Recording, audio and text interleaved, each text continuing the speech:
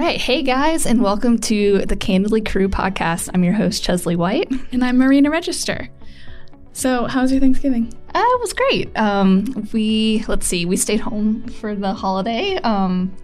First time in a while. We did Thanksgiving with my husband's family the previous week, so we were home this week, and it was just really nice. It was nice to be just in one place, take it easy. My husband, Stephen, fried a turkey.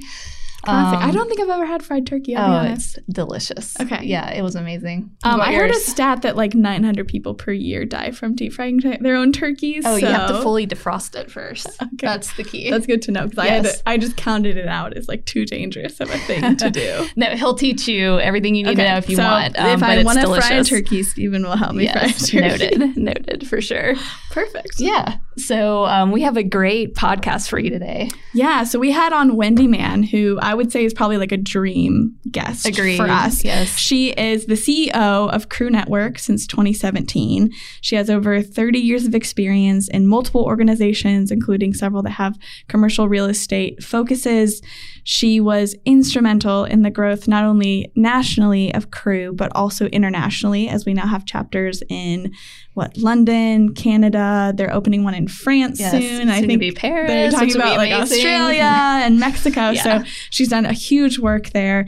And then she's also been a large proponent of not just women in business, but also large DEI initiatives. So I know she signed a CEO action for DEI recently. So that's been a huge focus of her. Yep, so, I mean, she's obviously fully like a very experienced person and such a fun person to talk to, though, too. Oh, yeah. I feel like it was a joy and a privilege just to chat with her for a minute and just to hear her thoughts on commercial real estate and just supporting women in commercial real estate as well. It was a really cool conversation. And I feel like a central theme that she kept going back to was just being curious and being like a lifetime learner, which I feel like a lot of other people have mentioned as well. So it's kind of interesting to see, as we've done a number of these shows, the themes that emerge over time, and that was cool to hear. So get ready, and here is our interview with Wendy Mann. Yeah, let's bring her in. All right. Well, welcome to the podcast, Wendy. How are you doing today? I am fantastic. How are you all doing? Glad to be here with you. Yes, and thanks for bearing with us with our technical issues. Yeah, but we are doing great. Just got back from Thanksgiving. It was a really nice breakaway. I hope yours was as well. It was indeed. Nice downtime. Awesome. Good deal. Well, thanks for being on the podcast. And we're just ready just to dive right in. So I'm ready. All right. So I'm curious how you got started with commercial real estate. Like, take us back to your college days and what you majored in and kind of how you first got started. Well, I majored in journalism with a minor in political science, and I always thought I'd become Barbara Walters. And unfortunately, that did not happen, as you can tell, as I sit here in my office, not being in journalism. But I really loved my liberal arts education. And when I moved to DC, I was trying to find a job that allowed me to use my journalism and communications background. And it was really hard when I came out of school in the 80s to find a job. And I realized I didn't want to work on the Hill. So I ended up starting to interview for jobs in associations because that's what I could find. And I ended up, my first job out of college was at the U.S. Chamber of Commerce, which of course is a global business organization. And I became very interested in the business world and business globally. And I had this very long career in a number of different associations representing a number of different industries and professions. What I really liked about it was the variety. And one of the things I thought about journalism and being Barbara Walters was she has a great job. She gets to meet new people and ask questions. And so I took that to heart. And in my job as an association professional, I always felt like I had this wonderful opportunity to explore all these new industries and or professions through my job in commercial in the association world. So I can tell you things about manufacturing, technology and transportation, healthcare distribution. These are all organizations I worked for that in the mainstream world, you would never know some of the things I know and a lot of trivia. So what happened was I was working in for another association in commercial real estate when I was contacted to be interviewed for the crew role. And because I was already in commercial real estate, I had that foundation. But also, my husband was in commercial real estate. So we had been talking about commercial real estate at home for years. He had worked for Equity Office Properties, and then he went to Freddie Mac, and now he's with another commercial real estate association. And he was always in the HR function, but he would come home and we'd talk about what buildings were going up where in the city and why and who was building them and what would they look like and what's the better multifamily versus off. So we were always having real estate conversations at home. So in my previous job, I spent a lot of time immersed in the content around the industry, it fed my curiosity, my journalism curiosity.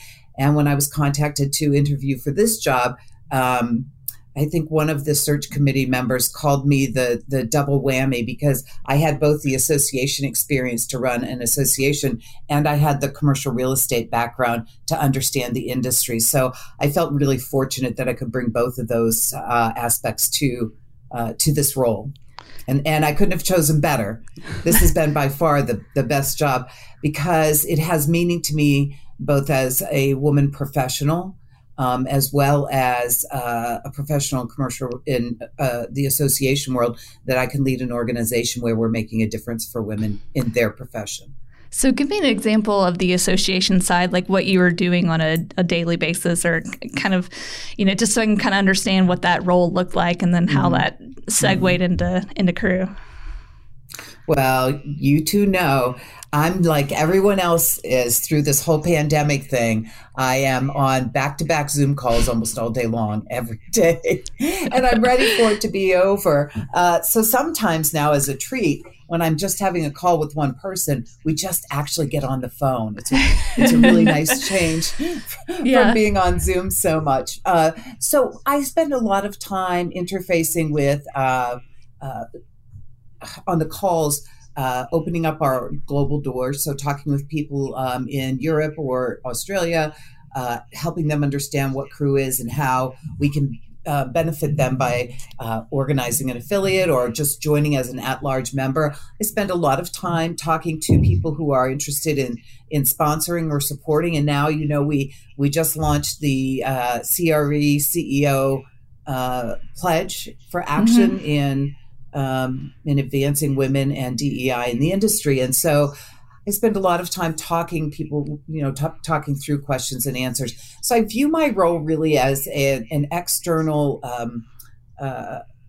connector, finding opportunities and collaborations for Crew that will make a difference for women, but also that align with our strategic plan and our growth plan.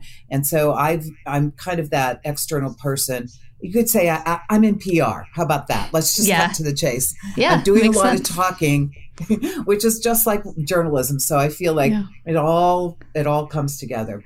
Yeah, that is a good fit. Yeah. So when you're thinking about like other associations you were a part of, and obviously you worked your way up and you were a double whammy for Crew, but what made Crew Network really work for you? What interested you about the network, and what excited you and made you like, oh, that'll be a good challenge, or that'll grow me in what areas? What did that look like? Yeah. That's a really great question. When I was first asked to interview, I declined because I said, I don't want to live in Kansas. And they said, we don't have to, in this day and age. And I will tell you, I've never regretted it. So I think when I took the position, and I remember saying this on the stage in my first speech that I gave, was that I learned a very hard lesson in my career from the day I set foot in Washington, D.C., and that was that I didn't know anybody. I had no network. And so what I learned as time went on was how important it was to build those relationships. So when I thought of Crew, and I thought what the purpose was in these business connections and bringing women together, that excited me. That made me think, yes, I've had that experience of being very alone in the world and trying to find my way. And wouldn't it have been great if I had known some business professionals in the city when I arrived? And I also throughout my career, it has always been very important to me to mentor and train young women, help them grow. And I've always worked with a lot of women in this business as well, but it was really important to me. So I felt like the combination of my passion for advancing women just in general, and my passion and understanding of the challenge of being unnetworked, if you will, really made that. And I will tell you, from the time I first stood on stage and said that I recognized how important a network was, I have to say my passion for and excitement about the work we're doing at Cru has grown 150,000%, because I see every day, I hear from women every day who say, thank you for doing that. That really is a great service, or I appreciate that connection. So I get to feel in real time that I'm making a difference. And so, I get up every day thinking, I don't know what's going to happen today, but I know it's going to be important and it will make a difference to someone. And I'll tell you, sometimes even during the pandemic, I think you may know, at the convention, there was a woman who lost her job very early on. I knew her from being on a committee just relatively slightly, and I just picked up the phone and said, hey, just wanted to check on you. I heard you lost your job. And she, that just made such an impact on her. And it's those little things, I think, the steps we take to let people know they matter and to create those connections. That I'm so passionate about that. And now seeing our global expansion and seeing how that's changing women's lives abroad who never really thought about, do I need others, whether it's business or just a support system.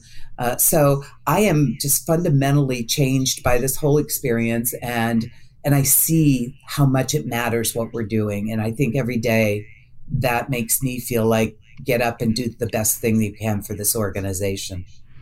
Cru Network has been one of those amazing things that gets better the more you know about it. It feels like the longer I'm in it and the more I know, I'm like, oh, wow, this is like, I knew it was great year one, but now in year 6, I know it's even better than I ever imagined. So that's really exciting to hear. Did it change your life? I would say, yeah, it has. It does. It's put me into a different career path than I would have thought. And it's been amazing for me personally, but also just the network that I have now in the local community, but then, nationally. Yeah. I mean, even your recent job change. Yeah.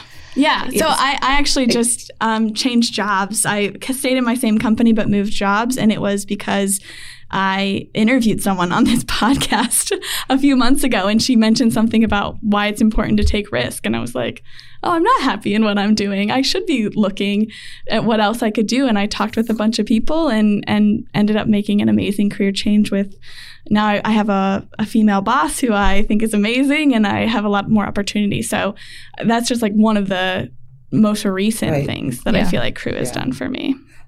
And it's one of those like things that happen. You were doing the podcast because you love what you're doing. You want to share a message with the world, but you met someone who said something that struck you. So I think that is one of those moments where you say, this changed the trajectory of my career, and look how happy you are. I can see on your face. No, it's been truly amazing. And if I had not been in Cru, I would definitely not be doing this podcast.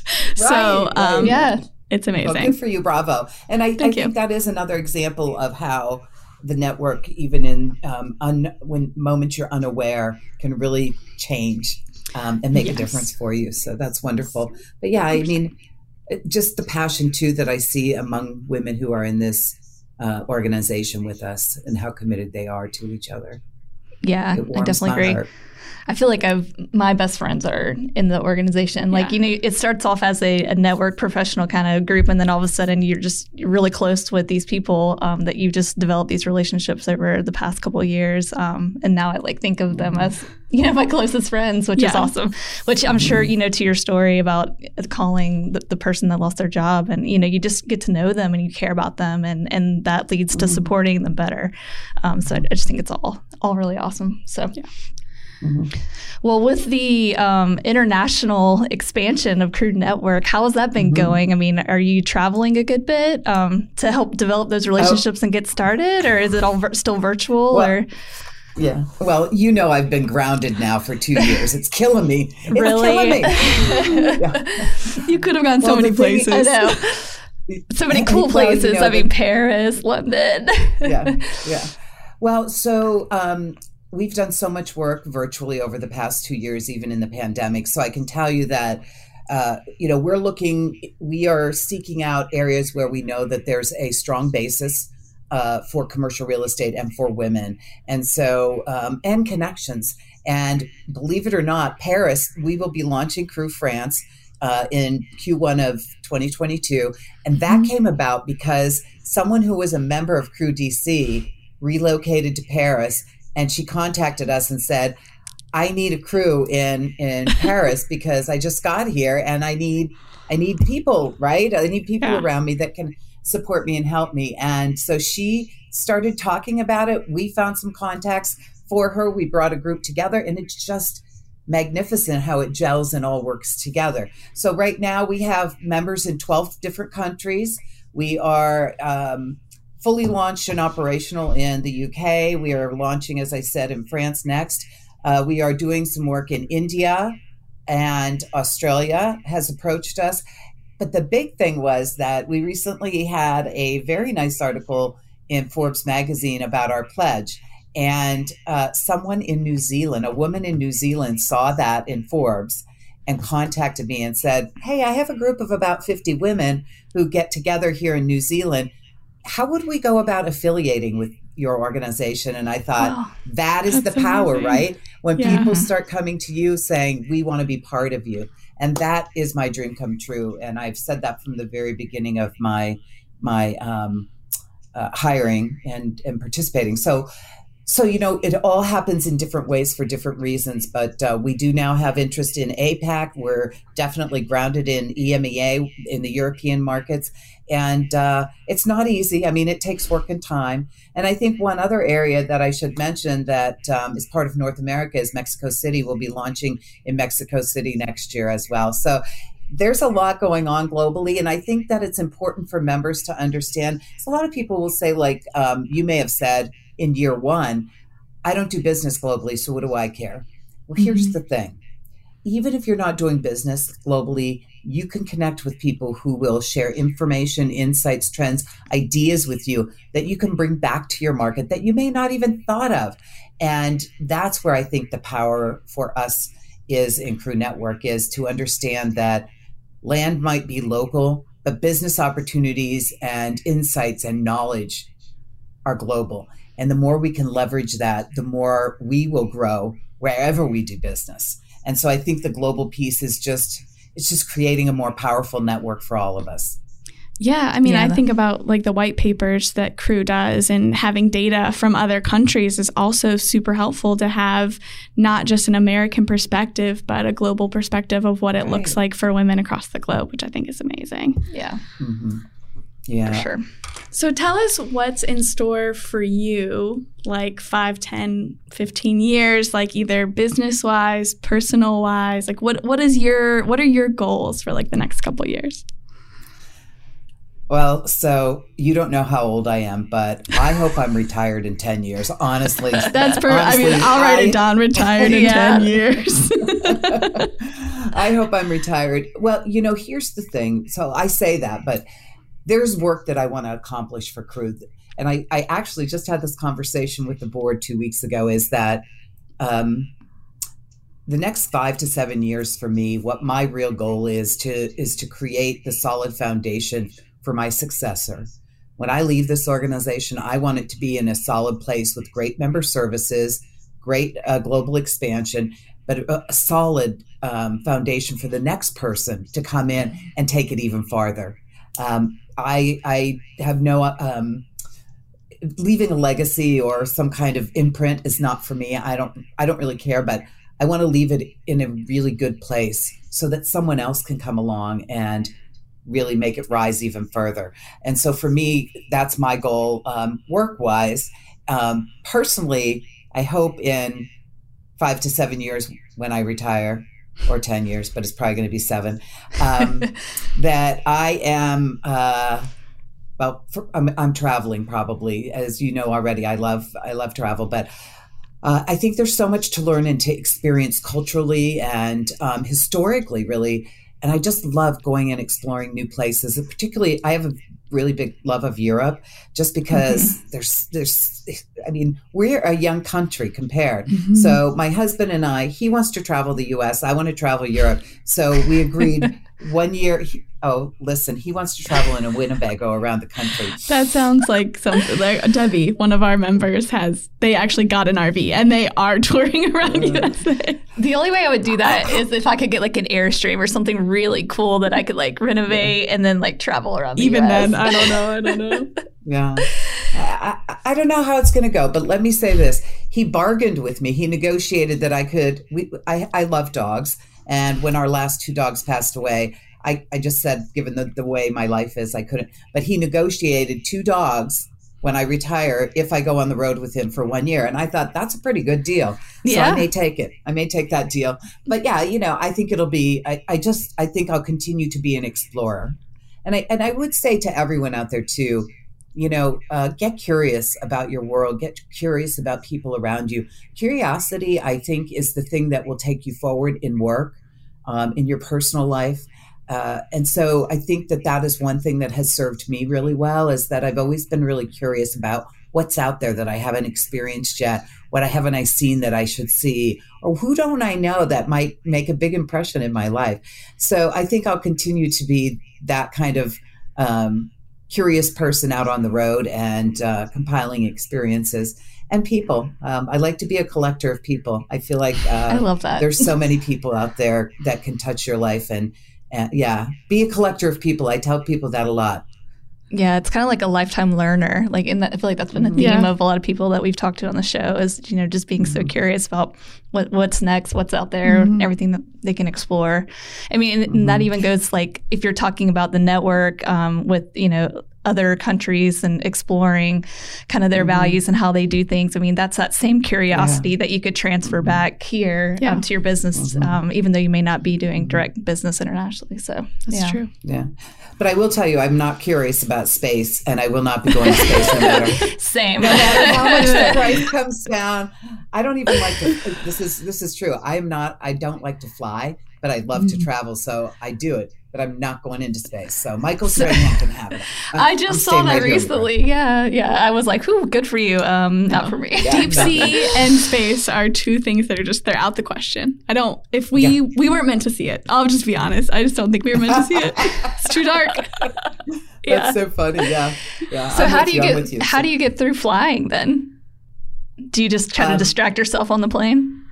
This is my joke. I'll tell you my joke is 3 Hail Marys and a Bloody Mary. Yeah. There you go. That seems right. There you go.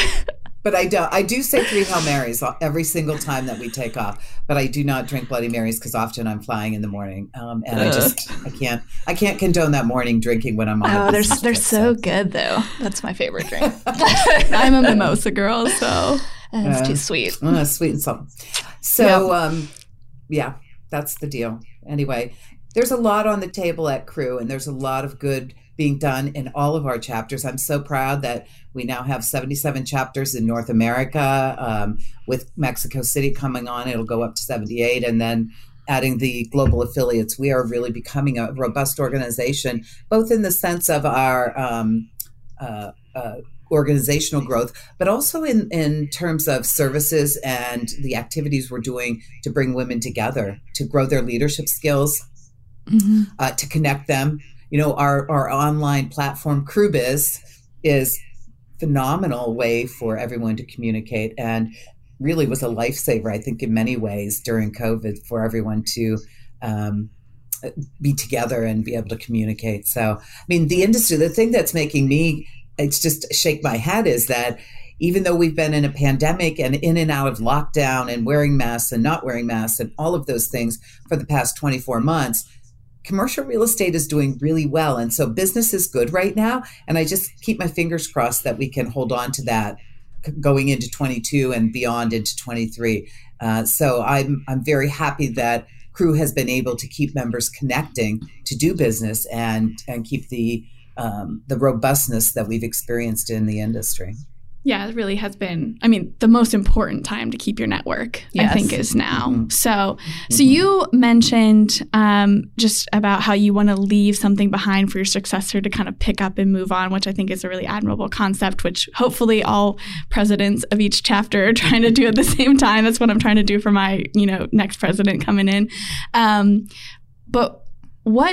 that sounds a lot like, in some ways, mentorship. So you talked about having mentors previously. Have you had mentors, and what did they look like? Where did they come into your life? How did those relationships grow?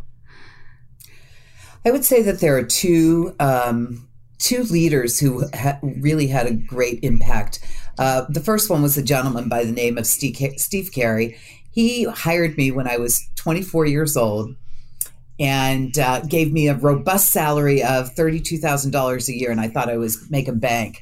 But I was 24, and he gave me a role as a director in the organization. Now, granted, it was a very small association, but I reported to him, and I think I learned so much. And the background is he was actually a pathfinder in Vietnam, so he was a leader of a platoon, and he would go ahead of the platoon and check for booby traps. And so I thought, when I look at his leadership now, I see how he was gentle and caring, but he was also very much of, he encouraged you and inspired you to be very entrepreneurial. And I think that had a huge impact on me, in that he would give us, all of the senior team, wide latitude to try new things, to push the edge of the envelope. He encouraged it, and he was very much like that. And I think that came from his training and experience, and it made a difference in mine. So I approach every organization I've worked with, and how can we make it better? What can we do that will, and this is the thing is, I always say the secret to being successful in an association leadership role is to find out what the members want and then give it to them. It's so simple, right? So we've done a lot of assessments since I've been on board in terms of evaluations for programs, our member needs assessment, focus groups, and we've asked a lot of questions, which is why you'll see rolling out some of the things that we're doing, because we ask the members, and now we're going to deliver what the customer wants. And so I think that's one really big thing that I learned from him, although he used to say sometimes they don't know what they need until you tell them. So I think there's that aspect too, where we can get in front of it. That's sort of like the innovation piece, right? Where you're thinking no one else is seeing this right now, but I could put it on the table and see how it grows. So there's that. And then my second boss at the same job, when he left, she came on board, was a woman. And she's the one that I just, we butted heads for the longest time. And it was clear that it wasn't going to work out between us. And I ended up leaving that job. And afterwards, she called me and she said, I can't tell you the number of members that called me and said, they missed you and how great you were. She said, I'm so sorry that you left. And would you be willing to come back and work to take on, I was taking on part-time jobs at the time because I had my second child. And I went back to work for her twice. And I will tell you today, she is one of my still guideposts that I go to for wisdom, or when I have questions, or I want to find out what would you do if you were in this situation. And she always gives me great advice, and really has a place of honor in my life and in my heart because we had that kind of, difficult beginning, but I really learned a lot from her, more than you know in the moment. So those would be the two folks that I say helped me the most or made an impression on me. So I feel very fortunate. I've worked for some great leaders, and, we all work for some maybe that aren't so great, and they're all lessons to be learned. Mm-hmm. Yep, agreed. I kind of consider you a mentor to the entire Crew network, but are you mentoring anyone specifically now? I'm not. That's a really interesting question. I'm not. My time is so limited right now, but you know who I spend a lot of time with, though, interestingly enough? The scholars. Because when I meet them at the convention every year, they always like to follow up and start, kind of just talk to someone. And so typically I'll meet with scholars just to say hello and spend a few minutes with them and ask them a lot about what they'd like to do and where they'd like to go. And then I end up connecting them with 2 or 3 other people in the industry. because that's I think a gift I can give to them to create those connections and start that network that they will need when they graduate. And so that's been really rewarding for me. So maybe one of these days when things calm down a little bit, I will take on mentoring. Yeah. We just started a mentorship program in our chapter, and I think it's been really successful so far. And this podcast is actually kind of a part of that, running alongside of it. And I don't know, it's a cool resource to have. So. Yeah. Mentors and sponsors are so important in your career. And I think mentors as a sounding board, as someone who can give you wisdom and guidance, it's again, when you don't have a network, you're lost. When you don't have a mentor and you're a young woman in the business, you could make a lot of missteps. So wouldn't it be great if everyone had someone they could turn to and say, hey, this situation happened. Should I apologize or should I, reel it back? Am I doing too much? It's just great to have that sounding board. And I like to think that Cru gives you that as well. And it may not be a formal mentor, but every time you meet women in this network and they start talking about their experience, you can share yours. And you do get some of that, not really solicited advice, but some wisdom. Especially among our, our older generation of, I shouldn't say older, our more experienced generation of women leaders in commercial real estate. But I do think that is the beauty of it. And it's great to hear that your chapter has done that and that it's going so well. I think that is pretty much the heart of Cru, is making those connections. Yeah, I think mentorship, or I know that the mentors that I have had have helped me be more proactive, because there's a lot of times you're like, well, if I just do a good job and I just keep doing a good job, I'll be fine. And I do think that the business world is not as kind as that. Yeah. And so you do have to be more proactive and be looking for your next opportunity or what you need to be doing differently. So again, it's really helpful to have someone, I've had people in Cru that I've bounced something off of to say hey, this happened at work. What do you think? Yeah. And then also had people tell me about how they did something. And I'm like, oh, they were really proactive in that moment. Should I be doing something similar? And so having that and honestly, just being a woman in business is just such an interesting thing. And my best mentor was a woman in my company who had done this for years before me and is now running our mentorship program. Yeah. So it's just super helpful to have that. Yeah, agreed. Okay, so thinking about your career as a whole, were there any unique growth opportunities that presented themselves that you maybe were questioning at the time, or you thought, well, this could be interesting, I don't know where this is going to go, but you decided to take that leap and try it?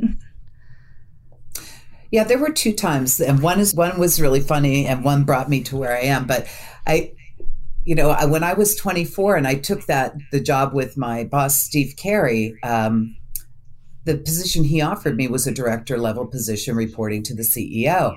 And I'm 24. I don't know what's going on. I barely know how I'm going to meet my my rent check, each month.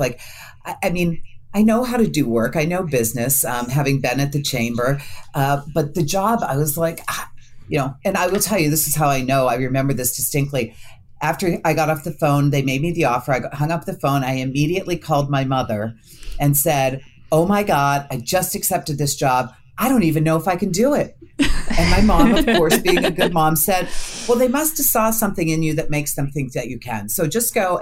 And so I guess you could say I had imposter syndrome a little bit, but then I was like, I'm Wendy Mann. I'm going to go in there and get this done. Love it. So that was fun. And I mean, that was partially my mom going, well, if they saw something in you, you must have it. And then the other one was when I was working, before I took this job at the Commercial Real Estate Association I worked for, that was just such a tremendous opportunity to really dig into the industry. And again, remember my journalism background, I always felt like every time I worked in an association, I could just learn so much. And so I oversaw the research there, and it was all industry related research. And so I was, we were way ahead of some of the trends, and I was always excited to see new things on the horizon. And so I think that, I felt really grounded in the industry itself.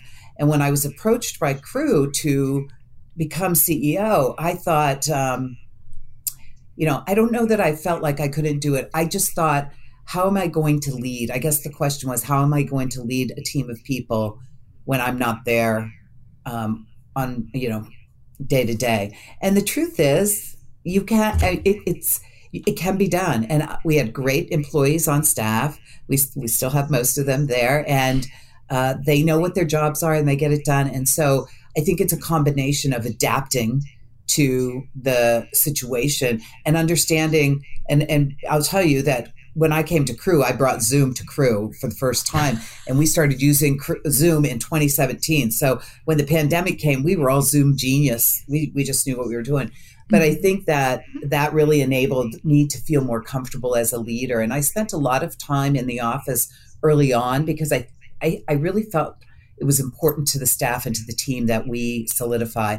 And so I think that's probably what my concern was, and sort of how I worked through it was that I'm there when I'm there, and I'm fully present there. And when I'm on the road, there are people there getting everything done that our customers need. And I just have to have faith that it'll all work out. And it does. But I think it's just that important to understand the people component as well as the business component. And I think that's something I learned throughout my career is as a leader, to focus on not just what I think you said earlier was not just putting my head down and working really hard, but building the emotional intelligence and this people skills, which I'll be honest with me. I mean, I still work on that every day.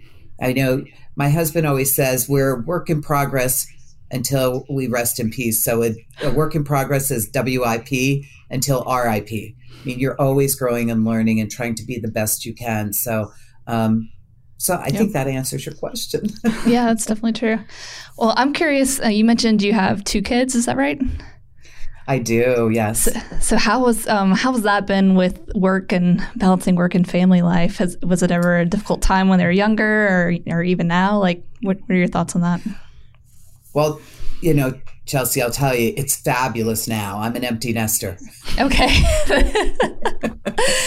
So believe it or not, I became a grandmother during COVID. My daughter congrats. is 30. Yeah, thank you. My daughter is 30, and she actually left full-time work as an OT to be a full-time mom, and she's loving that lifestyle. Had always wanted to be a full-time mom. The nice thing for me is my son, who is 27, is also in commercial real estate. He works for JLL. So my husband, my son, and I get together. All we do is talk about commercial real estate. And I'll tell you, my daughter gets really frustrated. And one day, my husband and I, this was maybe like 3 years ago, we were taking her out to lunch, and we're driving down the road. And he says, did you see that new building going up down there in Crystal City? Why do you think they're putting it there? Are they building multi? And we just talked the whole road drive down to the restaurant. And my daughter, we were at a stoplight, and she looks at us and she leans forward from the back seat and says, "Is this what you do now? You drive around and talk about what's being built in the community?" I'm like, pretty much. We are always saying, like, did you see that? So she thinks we're insane. And when the 3 of us are together, she really, really does not like it very much. But so having family in commercial real estate has been fun too, because we are always discussing the industry trends, what's going on, what's being built.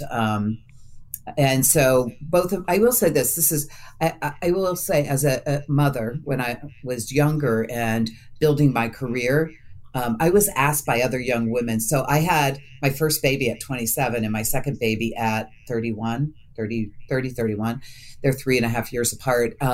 And I was super young. The upside of that was that I had a lot of energy to chase kids around and work. The downside of that was there's actually no downside, because I was an empty nester by the time I was 48. So, but I will say this, that I remember young women at work saying, "How do you do it?"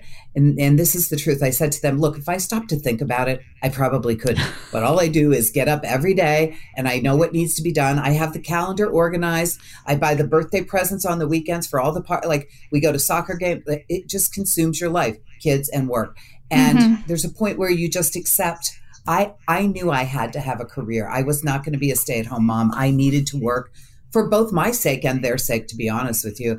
I love to work. And so we made it work. My husband and I, he's a 50% guy.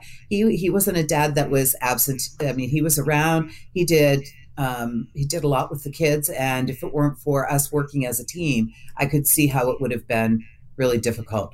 Although I will add, for the first 15 years of our marriage, he traveled extensively, like almost every week. And I sort of felt like a single mom a lot. And then he would come home and he'd try to be like going, well, what can I do? I'm like, don't wreck our system. We have a system for how everything works when you're gone. So it worked out really well. And, but it's not easy. And I would say as a wife, as a mother, and as a boss, as you can see, I have my little sign up in the corner of my office. You are always multitasking, and you are always taking care of a million things. The truth of the matter is it doesn't get easier, even when they get older, because there's different kinds of demands. But I think that they appreciate you more as they see what you're doing and how you go about keeping everything going forward. And I wouldn't change a thing. I really wouldn't. We had some rough times, but they all, my husband always says, gee, we raised 2 kids and they're tax-paying citizens now on their own. Isn't that great? We did it. That's success. Yeah. I'm the same way. Now get in the Winnebago. We're going, no, we're not there yet. We're traveling the U.S. Yeah. So my granddaughter is 18 months old. And so now the challenge for me is being on the road and working is, when do I get to see her? Right. But it'll all work out. She'll know me. I hope she follows in my footsteps. Did you have any flexibility in your career early on to be able to go leave for, things like soccer games or doctor's appointments or anything like that? I feel like it, might have been a different time in terms of like what you're able to do. Yeah. Well, first of all, teleworking was absolutely never on the table. Never. And we didn't have the systems until, well, I won't tell you that. I didn't start on a typewriter, but there was a system called Wang, computer system. That's what I started on. But you didn't have the technology to make this happen. And so it would have been, you could do it. I remember after I had my first baby, I took off, I think 3 months maybe, but I started working from home my 4th month, and they would FedEx me a package of stuff once a week. Goodness. Here's stuff that you need to get. And so there wasn't the telework piece. Now, if you had a doctor's appointment or the kids did, you could, take the kids and go, and nobody really questioned that. Or if you were having a refrigerator delivered, whatever it was, that you had a home need, you could do it. But it wasn't really, I wouldn't say it was frowned upon, but it wasn't encouraged. It was show up, be present, let people know you're working kind of attitude. And that was very much the command and control 80s, and that generation of leaders as well, very much like that. And so my husband and I traded off a lot. That's why I said he was equally present. So if they had a game and he had a little more flexibility, he would go. If I had some flexibility, but typically, so our kids also, their games were mostly in the evening, so it didn't affect. But I will say that from that, what women have today is like eons beyond what I had. But I also recognize that it's still not enough. Yeah, I feel like that's my company. We really started to have that flexible lifestyle. Majority of us are either moms or dog moms. And actually, we hired our first guy in October. Yeah, so that was great. But I feel like that's one of the reasons why we started the company, was to have that flexible lifestyle. And I feel like especially with COVID, things have gotten even better because everyone has realized like you can work wherever and you can still be productive, and you just have to trust your employees are doing what they can. So I don't know, it's a positive thing going on. Yeah. Well, I think what's going to happen on that, because I do a lot of reading, but I do think what will happen as time goes on, and you have a different generation of leaders in place as more of the baby boomers leave, but also that we move away from being present, being the measure of work being done, and that performance reviews really focus on outcomes and results. What did you deliver? What did you put in? What did you bring to the table? What were the outcomes? So I think that's right. I think that accountability shouldn't be about showing up and sitting at your desk. Accountability should be about results and outcomes. Yes, 100%. 100%. Yeah. Well, I know we're probably running short on time, but I want to know about the Crew podcast real quick. How did that get started, and how's it going for you, and what have you learned from it? Well, I love so first of all, now you know my secret that it lets me feed my inner Barbara Walters by interviewing people right. and I get to meet new people and ask questions. So it's perfect for me. I think the important thing for me was when I came to Crew that I felt like we needed to have our brand and reputation needed to be out there in a more significant way. And I think the podcast has allowed the organization to become more prominent and well respected. And it has allowed us to introduce people who you might not ever meet if you're working in a small market or if you don't get to attend a convention. It allowed us to bring those people to the table for their story and to share their outcomes of how they've achieved what they've achieved. So it's inspiring women. It's putting our voice out into the marketplace. And it is connecting people in a way that we hadn't before. And I think that all of those things have become very important in in the type of world we live in today, where everything's hyper connected and talked about, really. So I have really enjoyed Crewcast, and we've done different themes around executive women, or sometimes. Well, we'll do one now with senior executive or CEO men and interview them about being a leader in today's world. And so that it's been fun to experience that and share their stories, as well as hopefully inspire those who listen in. Yeah, for sure. And I'm sure it fuels your curiosity as well, just to hear what other people are doing. 100%. I get great ideas too, like just listening to them talk about things that they've done. I go, but it's my radar's always on, like, could we take that and do this, this, and this? And then that's something that customers would want. So I'm never not thinking about, the wheels are always spinning. Unfortunately for the people around me, I'm always like, we could do this. So, but we as Crew Network have implemented a fair number. Our career services are much better than ever. We've implemented an internship website. We are launching our councils for that more intimate experience of building relationships and business partners.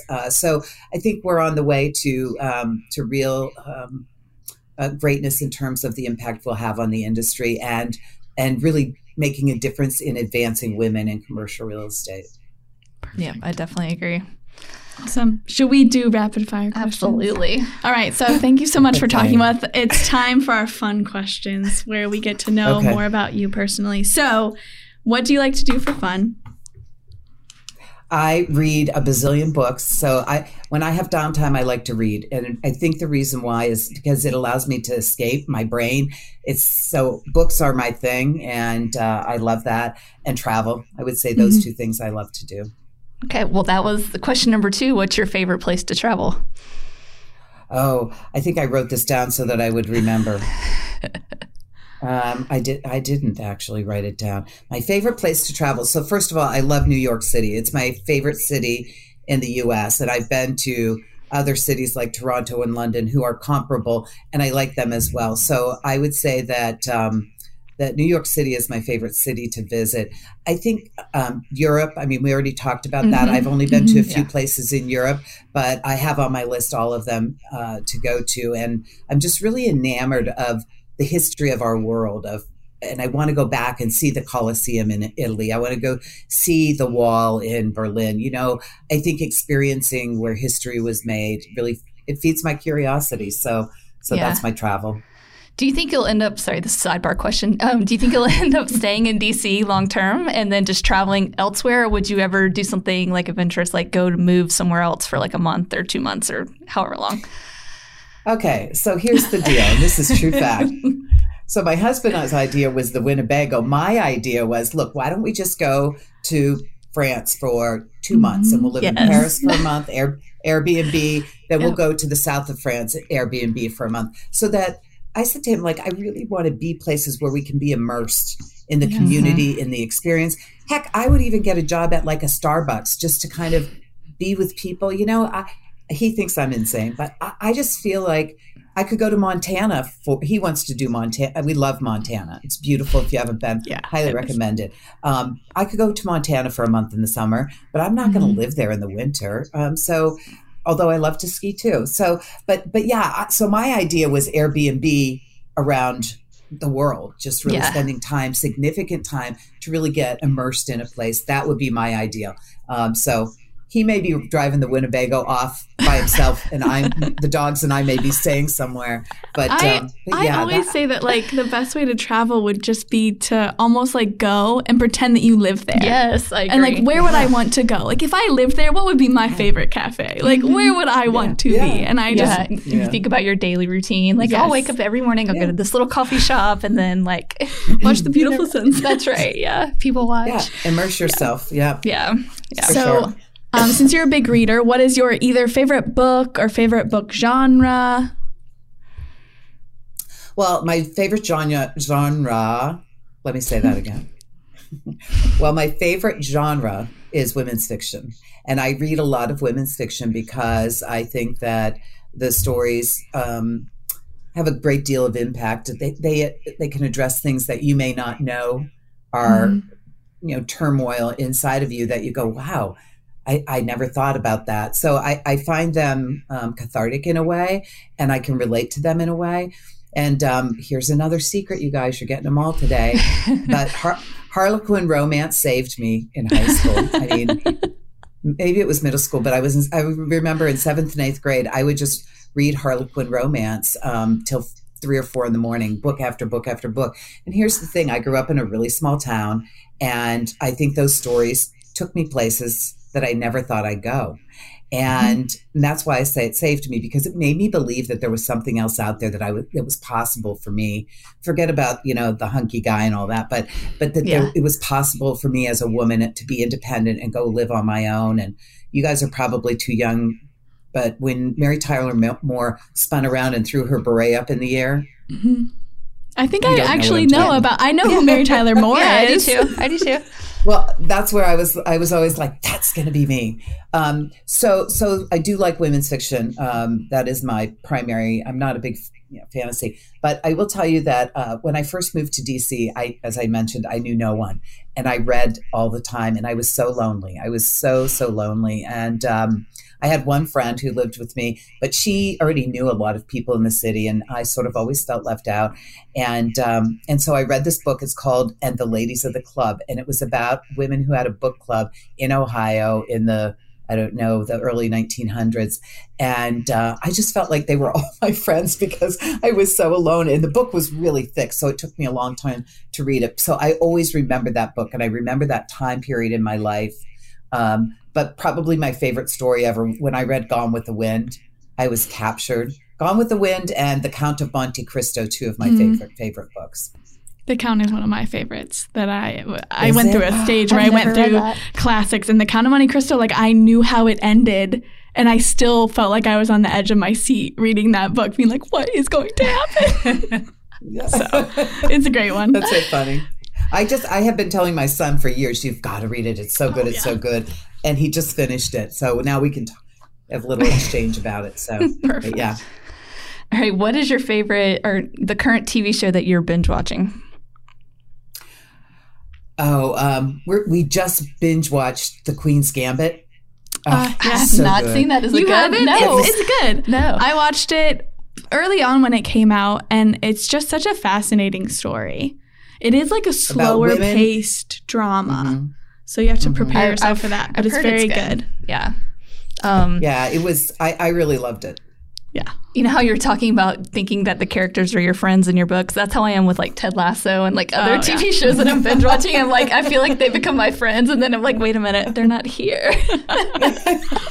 So I could relate on that. Okay, so our final question, and actually what we think is the most important, because we're big foodies, we love to eat. And actually this podcast started from us being at convention and going to a restaurant and talking about ideas. Yeah. What is your favorite restaurant? We were in San Diego. No, it was at the summit, the leadership summit in Santa Clara at the very beginning of 2020, before everything locked down. Yep. I was president-elect and she was the delegate, so we were going together and we sat down over some breakfast burritos, and she's like, I've got this idea. I think we should do crew chats that are like this. And then when the pandemic hit, her whole idea behind it was like, well, I love podcasts. And I was like, why couldn't we make a podcast? Like, why couldn't we do that since we can't have people in person? So yeah, between Summit between Summit and the pandemic, here we are. Yeah. Yeah. So. Yeah. Well, I will tell you that my favorite restaurant in Arlington is probably, I don't know, I'm going to say Cava Mezza. It's a Mediterranean restaurant, and that's why I love it. Mm-hmm. But it's not anything to write home about it. I think you would like the food, but I mean, it's just, so they have saganaki. Do you know what saganaki, where they light the cheese on fire and cook? Okay. So at Cava Mezza, they bring out in a, on a wood thing in a cast iron pan, a cut of cheese that's like a big brick of cheese. And they put alcohol on it and they light it on fire. And then to put out the fire, they put lemon, squeeze a lemon on it. It is by far the most fantastic thing that I've ever eaten. It just, should I say, melts in your mouth because it's just been on fire. But that is what drew us there. And so now we can't stop ourselves. We keep going back, and it's small plates. So we can always try a bunch of different things. Yeah. And so that, I think that that kind of eating makes me happy, that it's not huge amounts of food, but tastes of a lot of things. Goes with my curiosity. Yeah, that's right. It all comes back to that. So 100%. Yeah. So should I go there the next time I'm in DC? Like, is it? Sure. I live in to get flaming cheese. Yeah. Okay. I will tell you, don't go to, there's a fast food Cava. I don't know what they call it, Cava Mezza, but there's also a sit down restaurant. So you have to go. There's one in DC, one in Arlington, and I think one in Maryland. So, and I just want to say that I appreciate this opportunity to speak to you, and you got more secrets out of me than anyone ever before. I love that. Well, I will say this. I respected you beforehand, and I respect you more now. So thank you so much for taking time to talk with us and dealing through technical issues. So we really appreciate the work you do for Cru, and then also coming on the podcast today. Yes, absolutely. Yeah. All right. Honored to be here, and thank you for the invitation. Thanks so much, ladies. All right. Thanks. We'll talk to you soon. Have a good rest of your day. Bye.